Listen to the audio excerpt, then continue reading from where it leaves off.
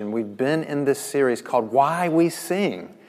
And if I were to ask you, why is it that we sing? I know I would hear you say, because the Warriors are so great.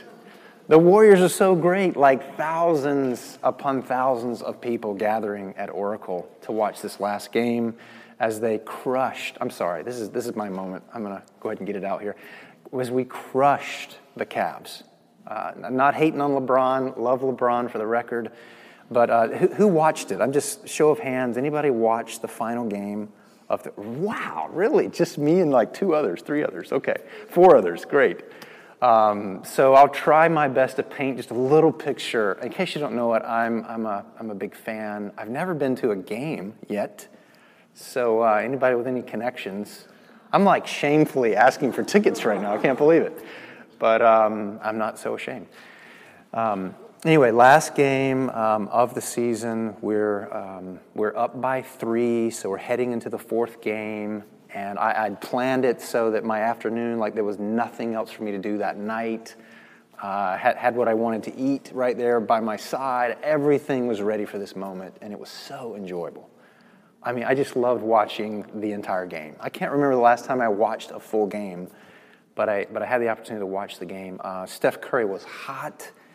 Klay Thompson got on fire. KD, MVP, he killed it.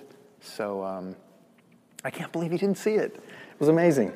City Hall here in San Francisco, blue and yellow, you know, supporting Dub Nation. I loved it. Even Muni Metro, yeah, the little lights going forward there through the tunnel, blue and yellow, no surprise. Do you remember in the last 4 years that the Golden State Warriors have won the championship 3 out of the last 4 times? That's incredible. Last year, the 2017 jersey in Game 3, Steph Curry's Game 3 jersey, do you remember how much this thing was auctioned off for? The thing sold for $135,000. Today we're talking about worth, by the way. We're talking about value and worth. And there are other things that have worth and value. Some very popular things in our world. I was researching this and found there's a 1962 Ferrari 250 GTO. Do you know about this car? Was purchased, sold to a private collector in the UK. So it actually sold for that amount, $35 million. I'm not, like, that's what I just said. I said it on purpose. $35 million this car sold for, and has already been reappraised at $52 million. Some of us are going, you better believe it. And others are going, what? You'd pay that for a car? So you're already understanding with me as I'm going to start sharing some of the values on some of these things, that value is somewhat intrinsic, but value is also what we decide to attach to something. Is that right? John Lennon's Rolls Royce. Remember what that, you've heard about that? Remember what that sold for? $2.29 million for that car. I thought this was interesting. A feather of a Huia bird. Is that how you say that? It's spelled H-U-I-A, Huia bird. A feather, a single feather. This animal is extinct, and this feather just sold for $10,000. One feather, one bird. The value, the worth placed on that thing. A crystal piano. Our friend Hal Zhang, the concert pianist here at San Francisco Conservatory of Music, who's visiting his parents in China right now. As a pianist, I don't think he would pay $3.2 million for a crystal piano. If you like to eat, there's the Le Burger Extravagant. $295 for this burger. It's at a restaurant called Serendipity No. 3 in New York City. It's held together with a solid gold diamond-encrusted toothpick going right through the center of it. And they don't let you keep it. No, I'm joking. I don't know. Or you may think, you know what, I just like to rest. That's what I value, and that's what has the most worth to me of all things. I just want to rest. Well, there's a magnetic floating bed for $1.6 million. Saw this picture. It was in this person's loft, and it's magnetically somewhat wired and orchestrated so that it's there. And anyway, $1.6 million. I don't think so. What about things of more value? What about a friendship? What about that best friend that, in my estimation, is worth more than anything that I just mentioned? You're probably thinking that's a really good friend. What about family? What about a spouse, or what about a loved one? What about love itself? What about Jesus? There we go. We just got into a conversation. What about Jesus? And that's kind of what I want to read a passage, and I want to talk about what worth does Jesus have? And then from that same passage, we're going to see what worth you have. Because you've been created by God, and you too have worth. Okay, so that's what we're looking at today, is finding worth in Jesus and finding our worth in God. And we'll read from the book of Revelation, chapter 5, verses 9 through 14. And keep in mind, this is a song. These are lyrics to a song. And kind of the context of the picture of what's being captured here is a scene in heaven. A glorious scene in heaven. John is our writer, and he's having a vision, a God-inspired vision of one scene of what heaven will look like. And one scene is all these people from many different nations and languages and tribes ascribing that God has worth and value. And so let's read that together. And they sang a new song, saying, "You are worthy to take the scroll and open its seals, because you were slain, and with your blood you purchased for God persons from every tribe and language and people and nation. You have made them to be a kingdom and priests to serve our God, and they will reign on the earth." Then I looked, and I heard the voice of many angels, numbering thousands upon thousands, and 10,000 times 10,000. They encircled the throne and the living creatures and the elders. In a loud voice they were saying, "Worthy is the Lamb who was slain to receive power and wealth and wisdom and strength and honor and glory and praise." Then I heard every creature in heaven and on earth and under the earth and on the sea and all that is in them saying, "To him who sits on the throne and to the Lamb be praise and honor and glory and power forever and ever." The four living creatures said, "Amen." And the elders fell down and worshiped. Let's take a moment and pray together. Father, we want to ascribe and agree and acknowledge your worth, your value. We were just talking about the value and the worth of the Golden State Warriors and how they were celebrated because of that value and that worth. And we talked about different values being attached to cars and food and a bed and vacations and different things. But God, we're here to say that you alone have greater value than all of that. Help us today see your worth. Help us today worship you and sing because you are worthy. And help us find our worth in you today. Father, we pray in your name. Amen. Okay, so when we're looking at the worth of Jesus, how would you even go about answering that question? I mean, where do you even start? Right? There's a market for doing this with cars. There's a market for doing this with antiques. There's a way to do this with clothes that you're trying to go and get rid of at Crossroads. You know, you're going to go in there and get rid of those clothes, and they're going to give you some valuation of those clothes. Maybe the brand name, who wore it, what style is it in or is it out. But how do you even begin to put a value on Jesus? And I just want to say that things are valued by a few factors such as beauty and benefit. Any research that I did this week or you may do on how do we find value for something, it's on what is beautiful And what do you think will bring benefit to you? Kind of like those cookies that I had at a party this past week. There were several cookies, all homemade. They were sort of in different shapes. And yet just watching people choose the ones that looked a certain way to themselves. You ever chosen a cookie that way before? This is the one I want, not that one. Something about it, when we think about its value, it attracts you. Something intrinsic about itself draws you to itself. That's the part about Jesus that I want us to talk about here. It's like the way one color of a car is maybe more enticing, more luring to us. This friend that I was with yesterday, as soon as a certain color car went by, we both noticed it. We both liked it the best. And by the way, you all know this, but you could take the same year, make, and model of a car, and yes, there are certain colors more expensive than the other ones. Same year, make, and model. Yes. Why? Because certain value and worth is placed on those things. How do we attach value to Jesus is my question.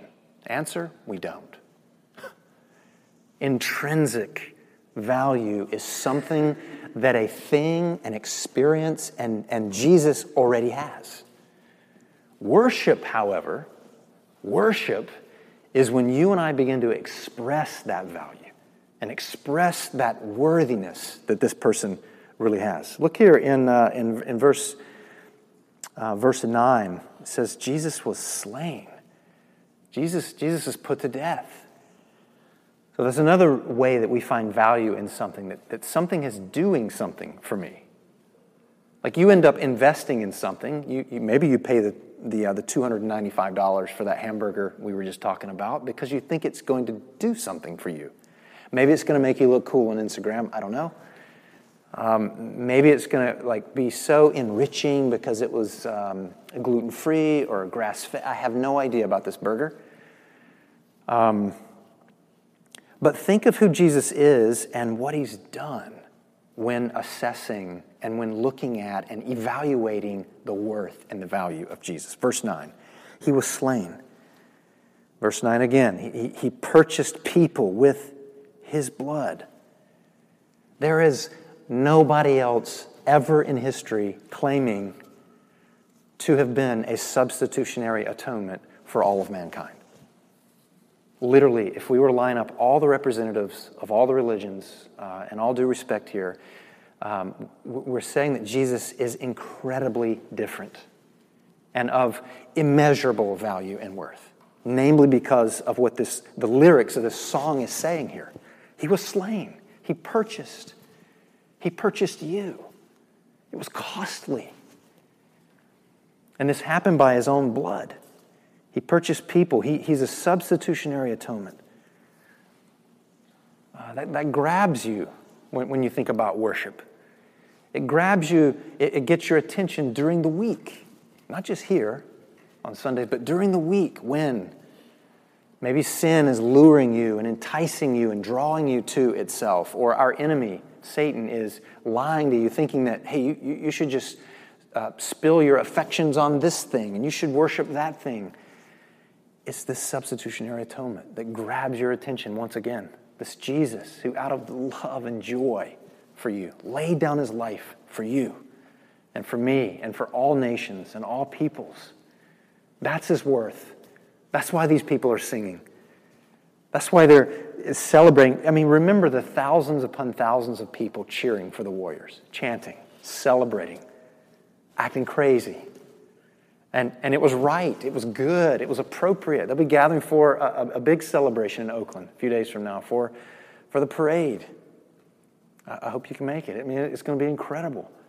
Look at verse 11 here. It says that there were thousands upon thousands, 10,000 times 10,000s of these angels and these worshiping creatures, worshiping, singing to the Lamb, singing to this substitutionary, atoning, sacrificial Jesus. They're exploding in worship.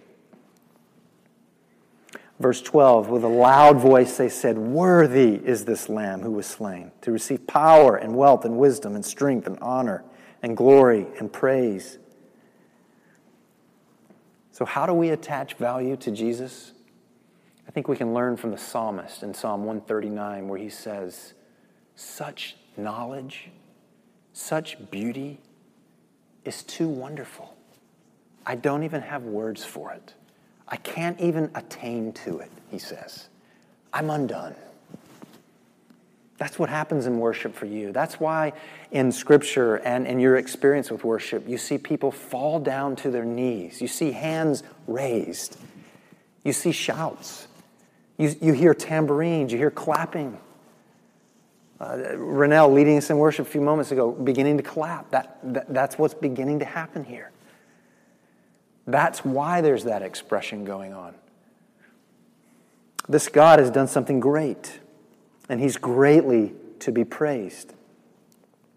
So think about the process of evaluation and re-evaluation when you think about Jesus' worth. What is Jesus worth to you right now? And that's a process for me and you, isn't it? Where we begin to evaluate how I value Jesus or not. In what situations I might value Jesus or not. How I think Jesus might benefit me or not.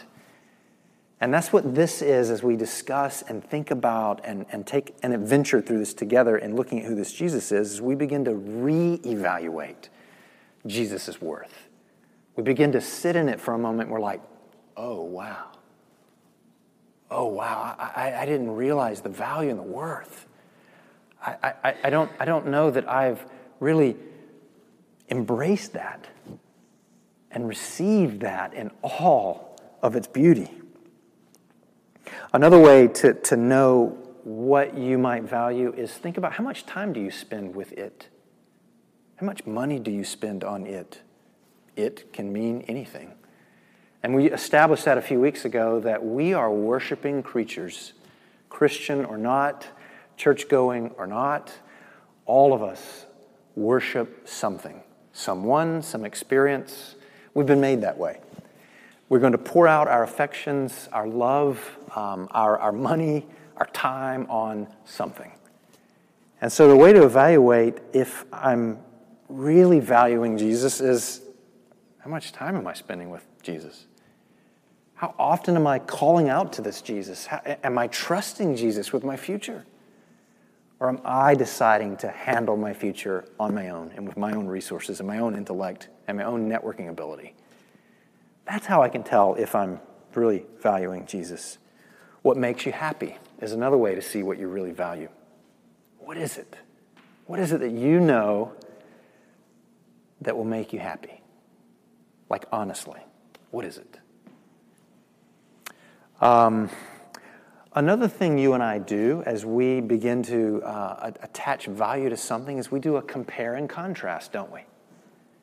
You ever did that in the dating world? I hate to say it, but if you've ever dated, you most likely have done this, is I'm going to maybe ask this person out instead of that person out. This is what we do. There's a compare and contrast. It's like choosing that cookie that we talked about at that party. I'm going to choose that cookie instead of that one. Psalm 73, again, David here in the Psalm. Psalm 73, verse 25, he says, I desire you, O God, more than anything else on earth. Hear the contrast? He's comparing. We all have desires, but God, I desire you more than everything else. Psalm 84, verses 1 and 2, he says, how lovely, how beautiful are you, O Lord, more than all else. You're more beautiful, you're more lovely than popularity to me. You're more beautiful and lovely than sexual pleasure to me. You're more beautiful and lovely to me than success and prestige and power and money and position and a house and a future that I can see. This is what he says. This is what it looks like to value. This is what it looks like to worship. This is what it looks like for your heart and your soul to sing. Yes, audibly when we come together like this, or when you're alone in worship, but stemming from the Holy Spirit living inside of you, reminding you of this truth so that you sing it out. You believe it. Psalm 84:10, he says, better is one day in your courts than 1,000 elsewhere. He's comparing and contrasting. That's a great exercise for you and I to do, especially in those moments when you and I are struggling. We're struggling to worship. We're struggling to sing. We're struggling to see the value of Jesus. Try the comparison and contrast exercise in those moments, and you'll be left overwhelmed. You'll be left being drawn in again and wooed in again and again and again at this Jesus. We express what we think and feel about what we value. You can't just ultimately value something and just stay quiet about it. You will post something about it. You will write something about it. You'll tell somebody about it. You will wear it on a shirt. We are made to express what we value. And that's what worship is. You see how we're not increasing Jesus' value by saying we believe in him, nor are you decreasing his value by saying you don't believe in Jesus. Worship is when you express that you believe in Jesus, that you trust him. That's what worship is. Verse 13, he says, then I heard every creature in heaven and on earth and under the earth and on the sea and all that is in them. By the way, that sounds pretty big. That sounds like that's a big event going on. That sounds like something is incredibly important to take notice of and to be enjoyed. That's the kind of party I want to go to. The one that doesn't end. The one that they don't run out of drinks or food, or the numbers dwindle down and it starts to feel kind of, where's everybody at? Listen to this. Verse 13 says, I heard every creature in heaven and on earth and under the earth and on the sea and all that is in them. We're talking about sea creatures here. We're talking about like everything that's ever been created by God. They're the ones saying, to him who sits on the throne and to the Lamb, be praise and honor and glory forever and ever. You get that? They're expressing what they value. It's very clear what they value. Remember the woman in Matthew 26, the woman who poured out this expensive jar of perfume? Of course, others are arguing with her. Why did you do that? What a waste. What are you thinking? And to her, she's expressing belief, faith, trust in the one who's more lovely and the one who's more costly and worth more than the bottle of perfume that she just poured out. That's why we give. That's why we tithe. That's why we serve. That's why we help. That's why literally you can go to a neighbor, a perfect stranger, knock on their door and ask them, hey, can I serve you? Is there something I can do for you? And after about 3 seconds of awkwardness, they'll tell you something. And then you just do it. You just do it. No strings attached. I want to help you. I want to serve you. Expressing that something has worth. I'm trying to say that it's so normal for us. We do this as human beings. I love Anthony Bourdain so much. I love how he can take you to Japan and spend an hour there, and it feels like 5 minutes. And that's what he's doing. He's expressing the value of the food, the culture, the experience. And yet somehow with worship to God, we kind of start getting quiet. We start feeling maybe embarrassed, or we start feeling like, yeah, but God isn't tangible. Where is God anyway? Jesus is of more value. He's of more beauty than any experience, anything that you or I could ever have. That's why in Ephesians, when Paul is writing to this little church in a little place called Ephesus, chapter 3, he says, I pray that according to the riches of his glory and beauty, that you may be strengthened with power through his Spirit which is in your inner being, so that Christ may dwell in your hearts through faith, that you who are rooted and grounded in love may have strength to comprehend. This is his prayer, basically, that you can comprehend what is the breadth, the length, the height, the depth of the love of Christ. That's what he wants us to get. That's what God wants you to get, and he wants me to get, is to understand how deep and wide and broad is God's love. And when you and I begin to get it, we begin to react in a way. We begin to express that. We come out of gratitude and thanksgiving, not guilt. There's no guilt anywhere in this passage. Sometimes the church at large and Christianity as a subculture has attached all sorts of guilt. But not the heart of God. The heart of God is God wants you to see him, and he wants you to worship him for who he is. The psalmist says, "Great is the Lord, and greatly to be praised." As we move on to the second thing here, what are you worth to God? What is it that you're worth to God? We've talked about Jesus and what is Jesus worth, and we kind of end that conversation with the psalmist saying, "Such knowledge is too wonderful for me." Lord, I can say that you are worth more than I can imagine, but I don't even have words to express that. But what is it that you are worth to God? And so many times we feel unworthy. We feel unworthy based on maybe something that we've done, our past, maybe somewhere we used to live, and those people know us better than the people where I'm living now knows me. And if you were to go ask them what I'm worth, the people in these new parts would tell you something different than what those people would tell you. We may feel unworthy. Who knows? Who really knows what Kate Spade was thinking and feeling this week at her darkest, deepest moment of depression? Same for Anthony Bourdain.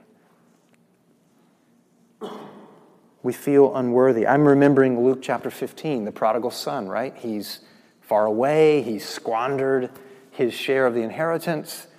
And he tells himself while he's in the pigsty, in the mud, and everything else that's there, he says, "I'm unworthy to be called a son."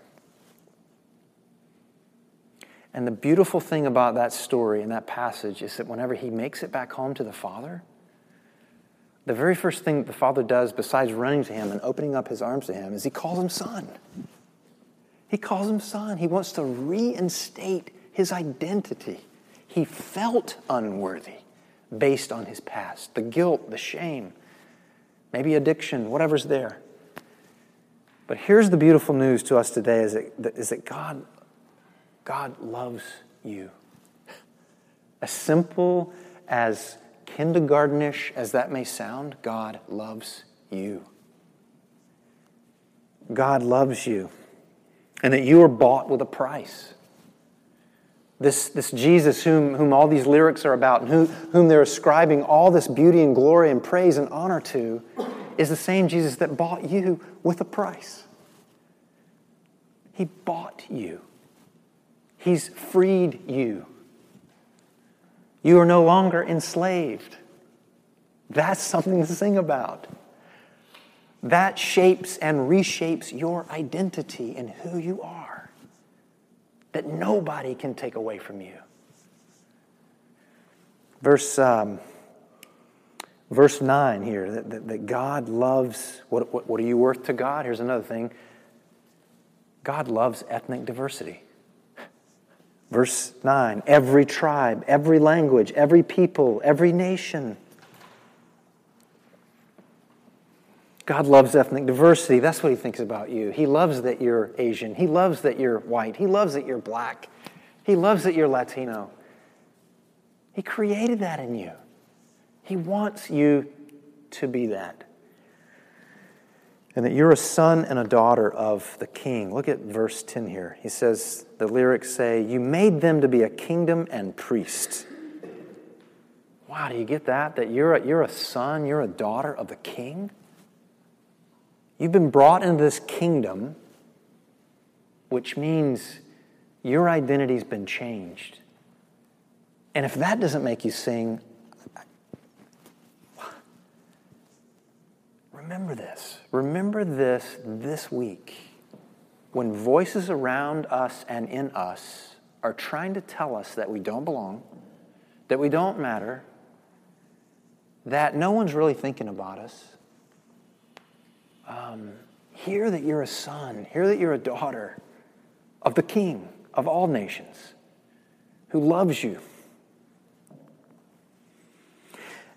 What else does God think about you and your worth? You are God's delight.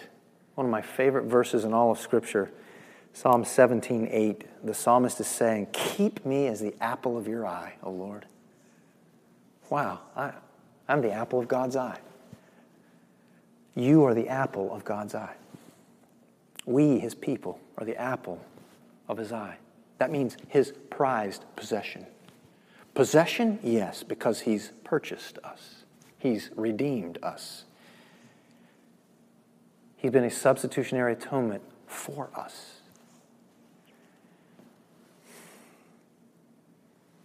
Psalm 147, verse 11 says, "The Lord takes great pleasure in those who trust Him." That's your worth. He takes great pleasure in you. Do you feel that? Do you feel that? Many times during the day or many times during the week, our mind drifts and we start thinking about other things and we start thinking about, what's my worth? What does Forbes magazine tell me my worth is? And we kind of, we're going to change that subject real quickly because that probably makes most of us feel like we don't have much of a worth. You get the silliness of all that anyway, because the person who does feel a lot of worth perhaps can feel very arrogant. And the person, according to those standards, who maybe doesn't have as large of a bank account can feel very insecure. And so the good news that blows all of that away is that your worth is not in that. Your worth is in this identity that can't be taken away from you, that can't even be improved, but it can be enjoyed. It can be, by faith, walked out and lived this week. That's what this comes to. It comes to you and I asking ourselves, what is it that I value? Who is it that I value? And how does that change me this week? What would it look like if I began to value Jesus more than I do right now? How would that change my worship? How would that change how I spent my week this week? 3 things in closing here as a process. This is a process. This is not a one and done. This is not a, if you get this, you'll get it forever. It's a process. And so 3 things kind of in closing or life takeaways is the first one is worship Jesus. Worship Jesus. Look at verse 14. It says they fell down and they worshiped. They fell down and they worshiped. They were undone. They just fell down and worshiped. I invite you this week to cry, to raise your hands, to fall on your knees, to shout, to be silent, to write, to journal, to feel Jesus' worth. What would that look like? Maybe it's at the beach. Maybe it's as soon as you wake up, you start to pray, like right then. Right then. Lord, today's a new day. There are challenges innumerable. There are going to be haters innumerable. I want to receive what you have for me today. I want to receive your love and affections for me today as I walk through this day, full of ups, downs, successes, failures, all of it. Help me worship you today. A friend of mine shares with me as we meet up to pray periodically that's the first thing he does as soon as he wakes up. He literally rolls out of his bed on the floor. And he's on the floor, just like laid out, praying. Praying. That's worship. That's what worship looks like. It's that place you go to get filled up. with direction and truth. The second thing is love Jesus. We said worship Jesus. This one says love Jesus. We didn't say just know about Jesus. This is love Jesus. Think about a spouse, a fiance, a to-be fiance, a best friend that you love. Think about loving Jesus. What do you do for someone that you love? You talk to them, you tell them, you feel things for them, you say no to other things because of that love for them. It drives you, it motivates you. You're not doing it because you have to, you want to. Love Jesus. Pursue him. Learn from him. Follow him. Psalm 42 is an example here. David expressing what loving Jesus kind of looks like. He says, as the deer pants for the streams of water, so my soul, O God, pants for you. When can I go and meet with you, O God? So in loving Jesus, ask for desire.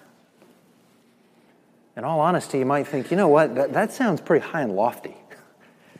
To have that kind of passion and desire for Jesus. I don't know that I'm quite there. If that's where you are, ask for desire. God, change my desires. Help me thirst for you more than I thirst for all these other things. And lastly, trust Jesus. Trust Jesus. And you say, with what? Everything. Everything. Your life, your future, your money, your problems, your successes, the things that you celebrate. Trust Jesus. Let's stop right there and pray. Father, we are unable to worship you. We're unable to love you. We're unable to even trust you unless you enable and empower us. And God, we gather to thank you that you have empowered us by your Spirit. Past tense, it's already happened. Because we're in union with you through this relationship that you've secured for us through the death and resurrection of Jesus, we have been empowered to worship you. We have been set free to love you. And we have been given the gift of being able to trust you. Father God, give us mercy, give us strength to live this out this week. Captivate our wondering minds and our wondering hearts and make us even deeper worshipers of yourself. We pray all this in your name, Jesus. Amen.